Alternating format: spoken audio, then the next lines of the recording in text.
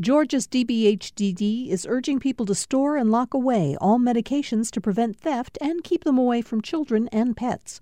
Old medications can be disposed at Dropbox locations. Dropbox locations can be found at opioidresponse.info.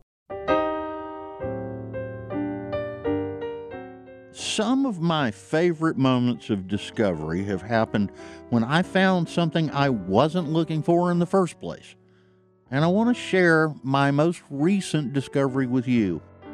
In 1881, in Mobile, Alabama, an African-American man named James Reese Europe was born into this world. And when he was 10 years old, his parents moved the family up to Washington, D.C., and young James began to study music. He became a wonderful pianist, and music flowed out of him like the Potomac River into the Chesapeake Bay. When he was 23 years old, James moved to New York City. 6 years after that, he founded the very first union for black musicians in New York. It was called the Clef Club. And he formed the Clef Club Orchestra, a 100-piece ensemble that 2 years later did something unprecedented.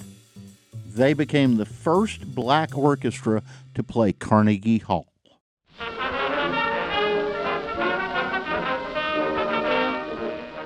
The music they played, if you heard it today, you would call it jazz. But the year was 1912, a full 10 years before Louis Armstrong, that wonderful trumpet-playing son of New Orleans, made his first recordings. In short, James Reese Europe and his fellow musicians were playing jazz before most people knew there was such a thing. When World War I came along, Maestro Europe enlisted in the U.S. Army in 1916 and was assigned to establish a band that would attract more young Americans to sign up to fight. His infantry regiment, the 369th, was sent to France to fight beside the French army. Their French colleagues nicknamed them the Harlem Hellfighters, and James Reese Europe became the first black man to lead combat troops in World War I. And after the fighting, the 369th band turned Europe on to the original music that they had created back home. And Europe and his band came home from the war and began recording their songs in a studio in New York City. They were planning a 2-month tour, and Europe was dreaming of forming a National Negro Symphony Orchestra.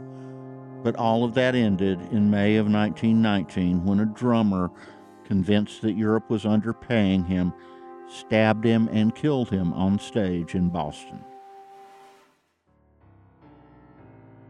James Reese Europe's achievement in a life that didn't even last 40 years was remarkable, but I had never heard of him until earlier this month.